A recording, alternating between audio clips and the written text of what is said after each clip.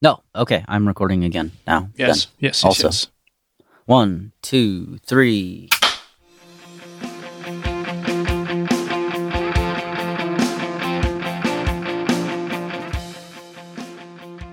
Why must everything just be broken in various states of being brokenness? And such is the way of the world. It's bumming me. You talking about your app icons still? Yeah. I'm talking about my app icons. In my dock, my app icons randomly seem, and it's not even just for the same applications. It's just for random apps. I'll restart and then I'll open one and then I'll notice that it goes to like the gray rectangle with the A with paintbrushes on top of it, just like that default app icon. They'll just switch to that, a few of them, and then I'll restart and then those will be fixed and some other ones will be different. And it makes it really hard to command tab through my apps, which I do all the time. I do that a lot. I didn't really think about how much app icons help with visual grepping. I mean, it makes sense, but I never really thought about that. But it's kind of infuriating.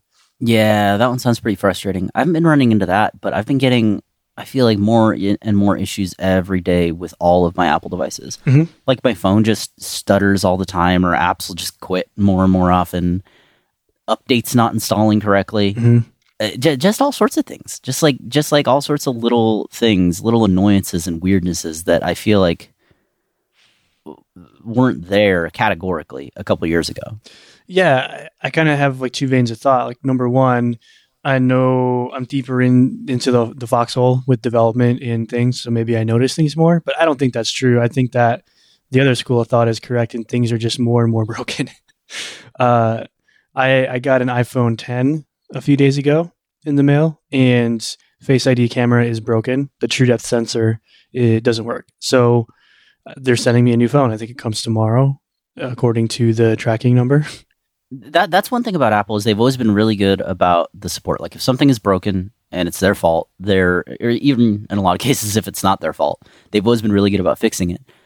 But I'm sure as a lot of people who had a very first generation, like a Series 0 as they're called now, Apple Watch, my battery got messed up and started to bloat, which pops the front screen off, right? And so you have to take it in and they replace the battery and put it all back together for you. So that happened to me, and I did that, and they were great about it. It was out of warranty, and they're like, okay, that's fine, but we'll replace it. And they replace it, and I get the watch back, right?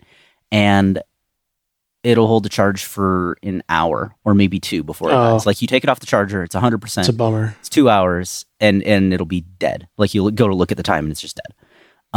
Obviously not super useful in terms of being a watch or a fitness tracker at that point.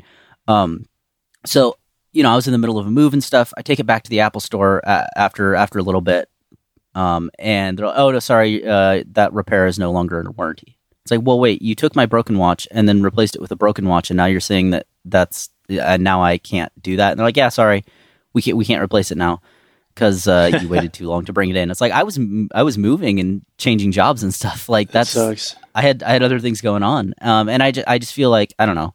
It's this company that we all spend. At least I know you and I spend way too much time and money on. and part of the reason has always been that I knew that if something did go wrong, I'd get that support. And I feel like they're starting to falter with stuff like that. Yeah. Yeah, that kind of sucks. Oh, by the way, you waited too long and there's nothing we can do about it.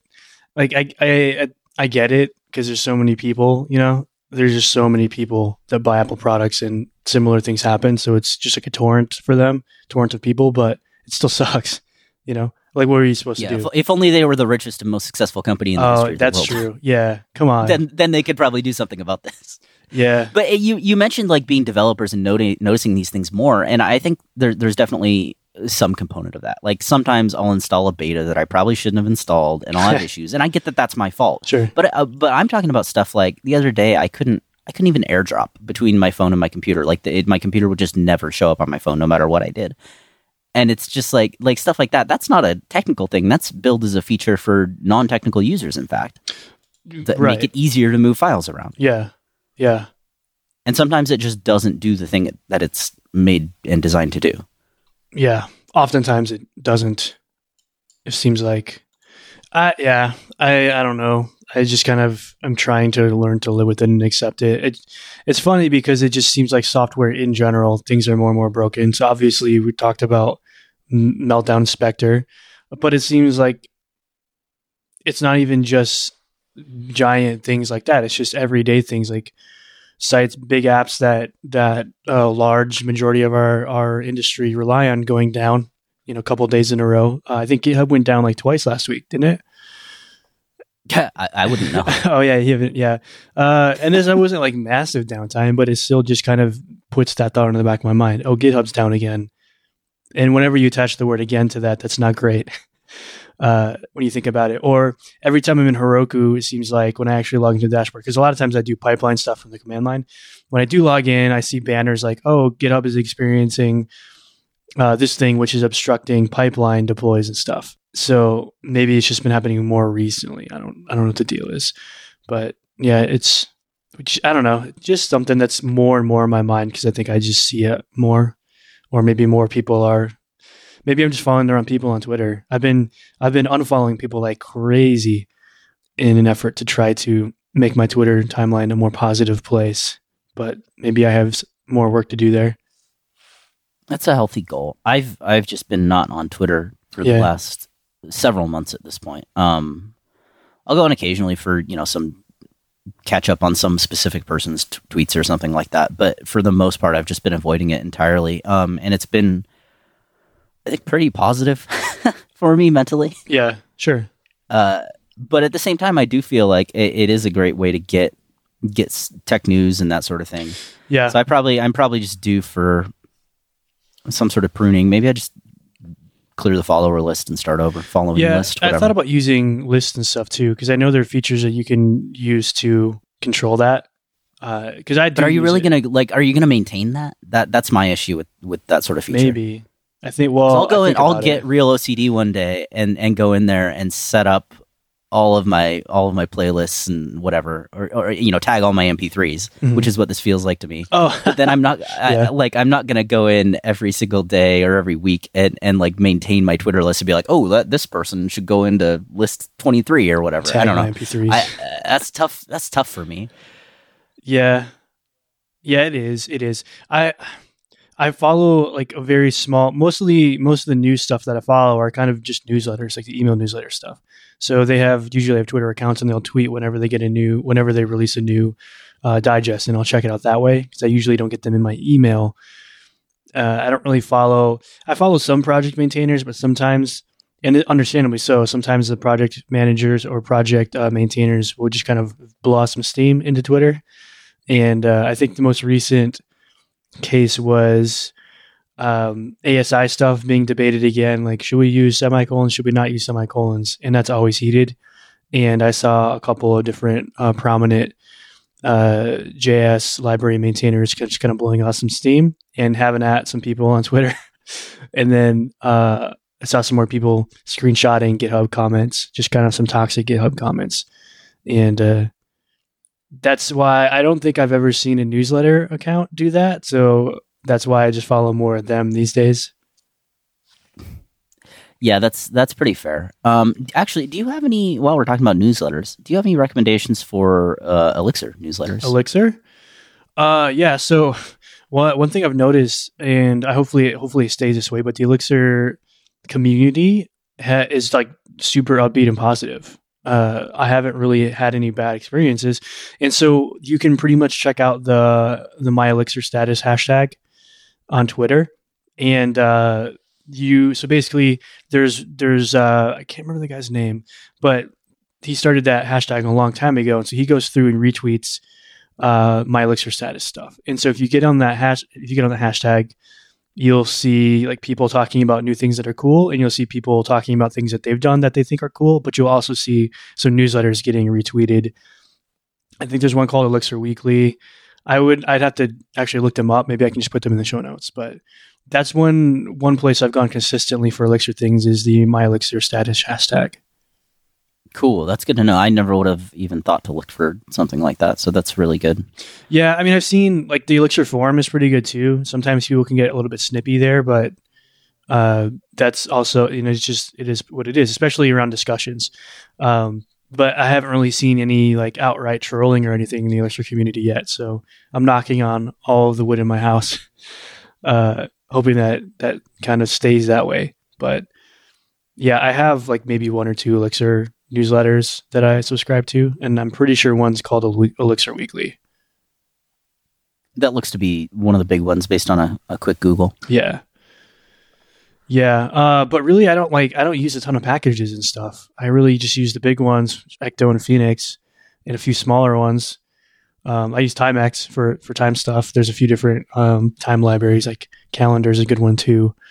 But yeah, other than that, like most things that I use are built in. Like for Design Collective, I use a package called Money, which just helps me work with money in a nice way. And I use one called Decimal, which helps me work with decimals in a nice way.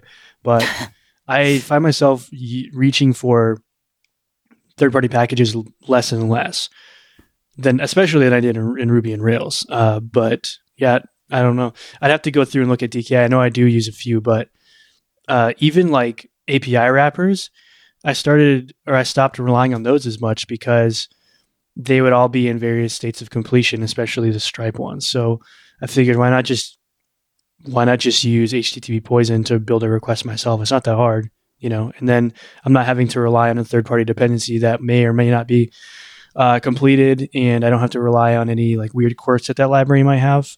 So that's what I've been doing. Yeah, sending HTTP requests is pretty easy. Like generally speaking, it's a pretty simple thing to do. Sure. And the idea, those API wrappers, I used to rely on them very heavily as well. And I just feel like these days, why even bother? Yeah. So halfway through the DK rebuild, I had started using one called Stripe80 Stripe, and then that had gotten a new maintainer, and they were redoing it all from the ground up to make it more flexible. And then I was like, well, that sucks. And like it's good for the package, but basically what I did was I noticed that they since we're using Stripe Connect, we have to sometimes pass around Stripe account IDs to perform actions on behalf of a connected account. And so I actually have to send extra parameters through the request, and the library wasn't letting me. So some of my basic Stripe requests are going through the Stripe wrapper, and then the other ones are just requests that I wrote by hand. So it would be real easy to go back and refactor those away from using the package. But that's like the case in point, like why I stopped relying on things like that and started just doing HTTP requests, because it would also just be just as simple to create a module called Stripe and then wrap whatever I need in a couple of functions. It's basically the same thing, only I have a more intimate knowledge and I have a more intimate control over the things that I can do. And I don't have to wait for people to release things, and I don't have to like point dependencies to GitHub branches. I don't have to do any of that stuff. Yeah, that's a big thing. I feel like every time I use an API wrapper, I end up pointing to somebody's branch of a branch of a branch. Well, the one situation where I kind of still will use an API wrapper is if there's a well-maintained one by like a first party. Yes, yeah. That's a good point. Because a lot of times they will provide certain niceties and just ways of working with the system that make it feel more natural for how they've designed their architecture, like how things work for them, and it allows you to kind of interface with that a little bit easier, at least in a lot of cases. But third party ones these days, I generally don't see a whole lot of reason to use them. Yeah, I feel the same way. And so I have some issues in GitHub for Design Collective to go through and remove things. I just haven't had time to get to them. But yeah, I've pretty much done the same thing. But really, I haven't reached for a lot of packages. I think when I first started writing Elixir and working with Phoenix, I reached for more packages. But the newer projects that I've started, just for like side projects here and there, I really don't use anything beyond Phoenix and Ecto. Or if I'm doing something complicated with decimals, I'd use the decimal package, because it's just one of those things where there's certain things where you should probably use packages and not rely on your knowledge to write something like you probably shouldn't write your own bcrypt stuff or cryptography stuff. And I think that like decimals and to an extent like money things are one of those things as well. If there's a good package that you can rely on that's tested really well, I would go ahead and rely on that. But yeah, as I learned more about Elixir, I stopped depending on so many external packages, because there's a lot of really nice idioms that allow me to do things in a pretty concise way, and it's not as complicated or doesn't require as deep of a solution as maybe some other languages would. Sure. Yeah. And I mean, I'm obviously relatively new to Elixir and the whole ecosystem compared to you. You've been writing it for a while now.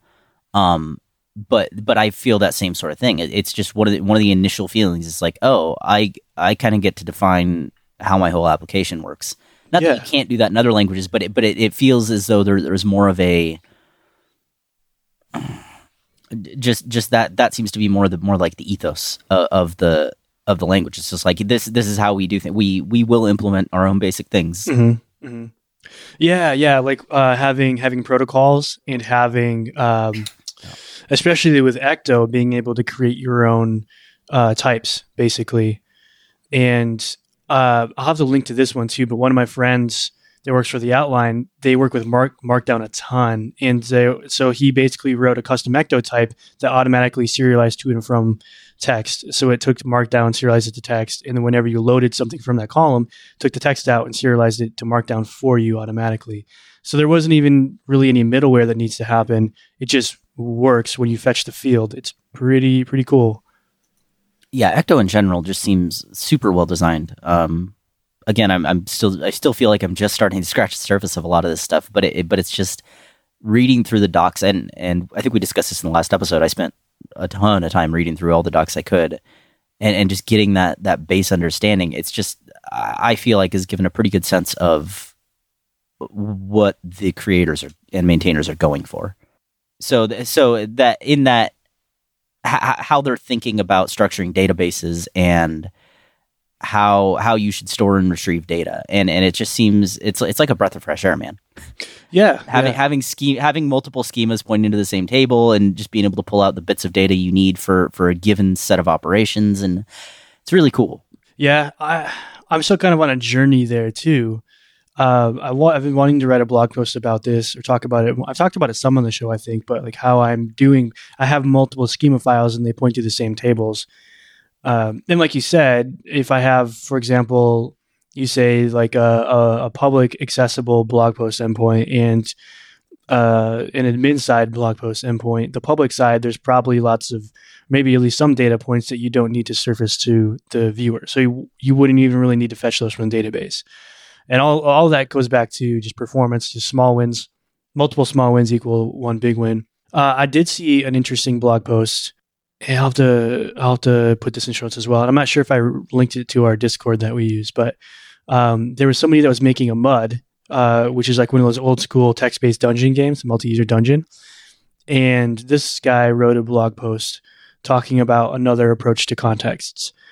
And so, for example, in Design Collective, I have things kind of namespace. So within the context of Marketplace, I have a Marketplace context, and then I have a Marketplace.manage and a Marketplace.browse. And anything inside of the browse context, all the functions deal with only publicly accessible data. The schemas only surface publicly accessible data. And on the manage side, that's where all so on the browse side, there's not even any like update or delete or create functions in there. It's all just read only. And all the CRUD stuff happens on the manage side. And so the other approach that this guy used was he had different namespaces like data. So any sort of like data changes or operations happen through the data namespace. And I'd have to look it up really quick to see what the other namespaces were. But it kind of like, I had never thought to structure things that way. And I was like, that sounds really interesting. That sounds kind of nice. All the data happens through data. All the getters happen through another namespace. And that's what I think is really cool, is that there's so many different ways to build what you need to build, because every application is different. Granted, there are some things that are really similar, like user authorization, registration, and stuff like that. But that's, from there it diverges and everything's different. Right. And I'm sure all this stuff is actually relatively young in terms of how long the idioms have had to form and all that for the language, for the ecosystem. Mm-hmm. And I'm sure there is going to be some dominant patterns that appear over the next couple of years that tend to be how people build most things. But I really do love that about Phoenix is that it seems to it really says, hey, we can't tell you how to build your application. You really need to go think about that. We can only say here's a really nice way to have a web thing that interfaces with your application at various points, or a real time thing that interfaces with your application. But you really need to go figure out how you're building out your app and what your app needs to do, and what special considerations it has. And I think that's such a useful and important thing to say early to people who are learning something like a web framework. Because otherwise you do sort of get into the thing where people just dump everything in their models, and then that's that, right? Yeah, and to a larger extent, that was happening a lot in Phoenix 1. People would they would treat their schema files like a model, and I remember correctly, way back, Phoenix actually called them models. Yeah, I come across the occasional bit of documentation that refers to Ecto models. Yeah. Yep. And and it was a whole thing when they talked about removing them. People were like, "Why would you do that?" Blah blah blah. So that's basically what they said was, we realized that we were encouraging people to, not necessarily encouraging, they were making it too easy for people to make bad decisions, is what they said. Not even necessarily bad decisions, but just like not thought through decisions. Yeah. Not forward thinking decisions. People were relying more on Phoenix to do things than they were relying on whatever internal architecture they were building. So they would build things into places where they didn't belong. So you end up having lots of logic happening in controller. You end up having just code in places that they didn't belong, and code in places that made it hard to maintain and upgrade over the lifetime of an application, which kind of flies in the whole face of the Erlang and Elixir ethos, I guess. Like the whole point of Elixir and Erlang is to have long running services that are easy and safe to refactor and build onto. And so people were kind of shooting themselves in the foot. And so Phoenix is like, we need to make a hard turn here and take a step back and maybe make it a little bit harder for someone to adopt up front in exchange for having a more maintainable and refactorable solution down the road. And I remember a lot of forums and blog posts where people were like, I don't know if I like this, and I think that you're going to lose a lot of newcomers to Phoenix because of that. And I thought that was an interesting way to think about it. I saw people kind of saying that the main focus of Phoenix should be user onboarding, which I disagree with. I think that Phoenix is getting it right in that the main focus of Phoenix is being the web portion of the layer and then getting out of the way, and then letting you write Elixir, and then you use Phoenix to surface data from the Elixir application that you wrote. I think that's perfect symmetry, I think, in building a web-based service. Right. It's just a set of ideas for how web clients, whether they're real-time or just standard HTTP requests or whatever, are going to access your application that you wrote. And your application can exist. It could have other methods of access as well. Like, it doesn't have to just be the web thing. And I think thinking about it decoupled like that, it has been very freeing for me personally. Yeah, same, exactly. So it's been, I really do I love Elixir. I like the language a lot. I like Phoenix a lot. I like the ideas a lot. And I'm just learning. I feel like it's kind of pushed me back into learning about more programming. I don't spend a lot of time reading articles on Phoenix. I don't spend a lot of time Googling like how to do X in Phoenix. I just don't. Whereas with Rails, I would always prefix whatever I was Googling for with Rails. How to do X in Rails. How should you approach this in Rails? How should you do Y in Rails? I find myself not doing that. X. Exactly. Now it's just X Elixir, because I'm just writing Elixir and I happen to be using Ecto to get and write data, but everything else is just pure Elixir. Yep. It's a beautiful concept, man. Yeah, it is. And that's sweet, sweet pattern matching. Yeah, pattern matching has been super impressive. Have you messed with XUnit yet? Still no XUnit. I've been slacking off this week, man. I did get the game to a point. Well, I call it a game. Right now, you can just move back and forth. Sure. But I got it to a point where it will render multiple players, and you can move them back and forth, and there's lag prediction or not lag prediction, but client prediction and movement reconciliation to compensate for lag. And like it's a very simple game right now, but it is a game, and so I'm making progress there. Got to play around with gen servers a little bit. Ooh. That's my main game loop runs in a gen server. Yeah. So that's been kind of cool. There's such a gen servers are a really really neat concept, but I feel like kind of hard to wrap your head around. I feel like I'm still kind of struggling to get them fully in my brain. Yeah, and I think some of the syntax is a little bit obtuse, and I think that's partly what. And I'm not an agent server expert by any means, but I had never really been exposed to something like that. And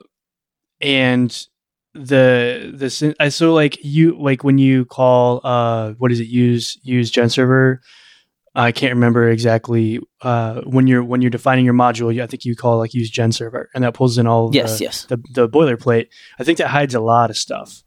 And if you're not super familiar with why you would need a gen server, how exactly you would use it, it's confusing. Because up to the point where I'd started using Elixir, really besides Postgres, I'd only use Redis. And to me, a job queue was you store something in Redis and something else pulls it out later and then does a thing. That was it. Like that's the whole concept for me, And so when I look at gen server, I was like, okay, well, what would I use this for? And the whole like start link thing and the whole gen servers having names, like you can name them, and then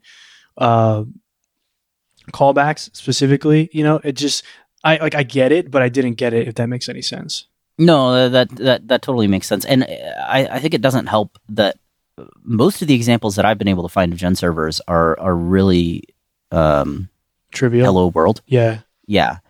They're really, really, it's like, here's how you make a map that can run in a separate process. And it's like, well, I don't really know why I would ever need a map, just a plain old map right. that runs in a separate process. That seems like a ridiculous overkill. Yeah. But so the way I'm using it in particular is that I have a showdown match server. And anytime a new match gets started, right now these just get started manually, but obviously eventually a matchmaking service will create them. But a match gets started, it has a match state, and the match state is just a struct that has like a list of the user IDs and a map of all the entities when it was created, what inputs it's processed, what inputs it needs to process in order to generate the new world state, all that kind of stuff. Mm-hmm. Everything that a match of a game might need, right? And then every time a user joins, there's just a handle call in my server, my gen server, that takes the user join and user ID tuple, and it just smashes it onto that state that we have. Mm-hmm. And then it ticks itself. So there's actually there's a really cool thing you can do, process send after. Right. And then you can actually have, instead of a handle cast or a handle call, you can just have a handle info, which is just like a meta kind of thing. I guess that's probably a bad description of it, but it's just like when you do process send after, it'll actually call the handle info callback. And so I just have a tick that gets scheduled and then schedules the next tick based on how long the previous one took and all that kind of stuff. Oh, interesting. And then that tick is actually what goes through and increments all of the positions of the entities and stuff based on the inputs received that are stored in the match state that it initially gets. So it's kind of like, I don't know if that's probably a little bit of a convoluted audio explanation, but hopefully that gives somebody a bit of an idea of what you might use a gen server for beyond just a key value store. That helps me a lot too. So like, and one thing that I'm working on, process send after, I'm using that to basically make a recurring job system. Yeah, that's exactly how my tick scheduling works right now. Yeah. But that's really the only thing I've used them for. And what's funny is that when I was building DK, as soon as I needed to build any jobs, I just looked for some job library. As much as before I said I didn't rely on third-party libraries, this is one of them that I do use. It's called Quantum, and I kind of wish I didn't use it. And I can't say that. It's back and forth. I think that part of why I needed to use it was because Heroku and the way Heroku works. And in contrast, the way that if you're using a gen server, especially if you're storing any sort of state in memory, that just won't really work well on Heroku because the dynos can restart on every deploy, and also they get restarted once a day. At a minimum of once a day, at a you're minimum, gonna lose all your state. So you can't really predict. So yeah, at a minimum once a day, you're going to lose all your state. So by default, you need some way to back that up. And I know that Yearling has that. Elixir has that with ETS, and I'm pretty sure that on a reboot that you can write the contents of a gen server or at least ETS to disk somehow. But again, there you go. On Heroku, you don't really have disk access, so it's a whole thing, you know.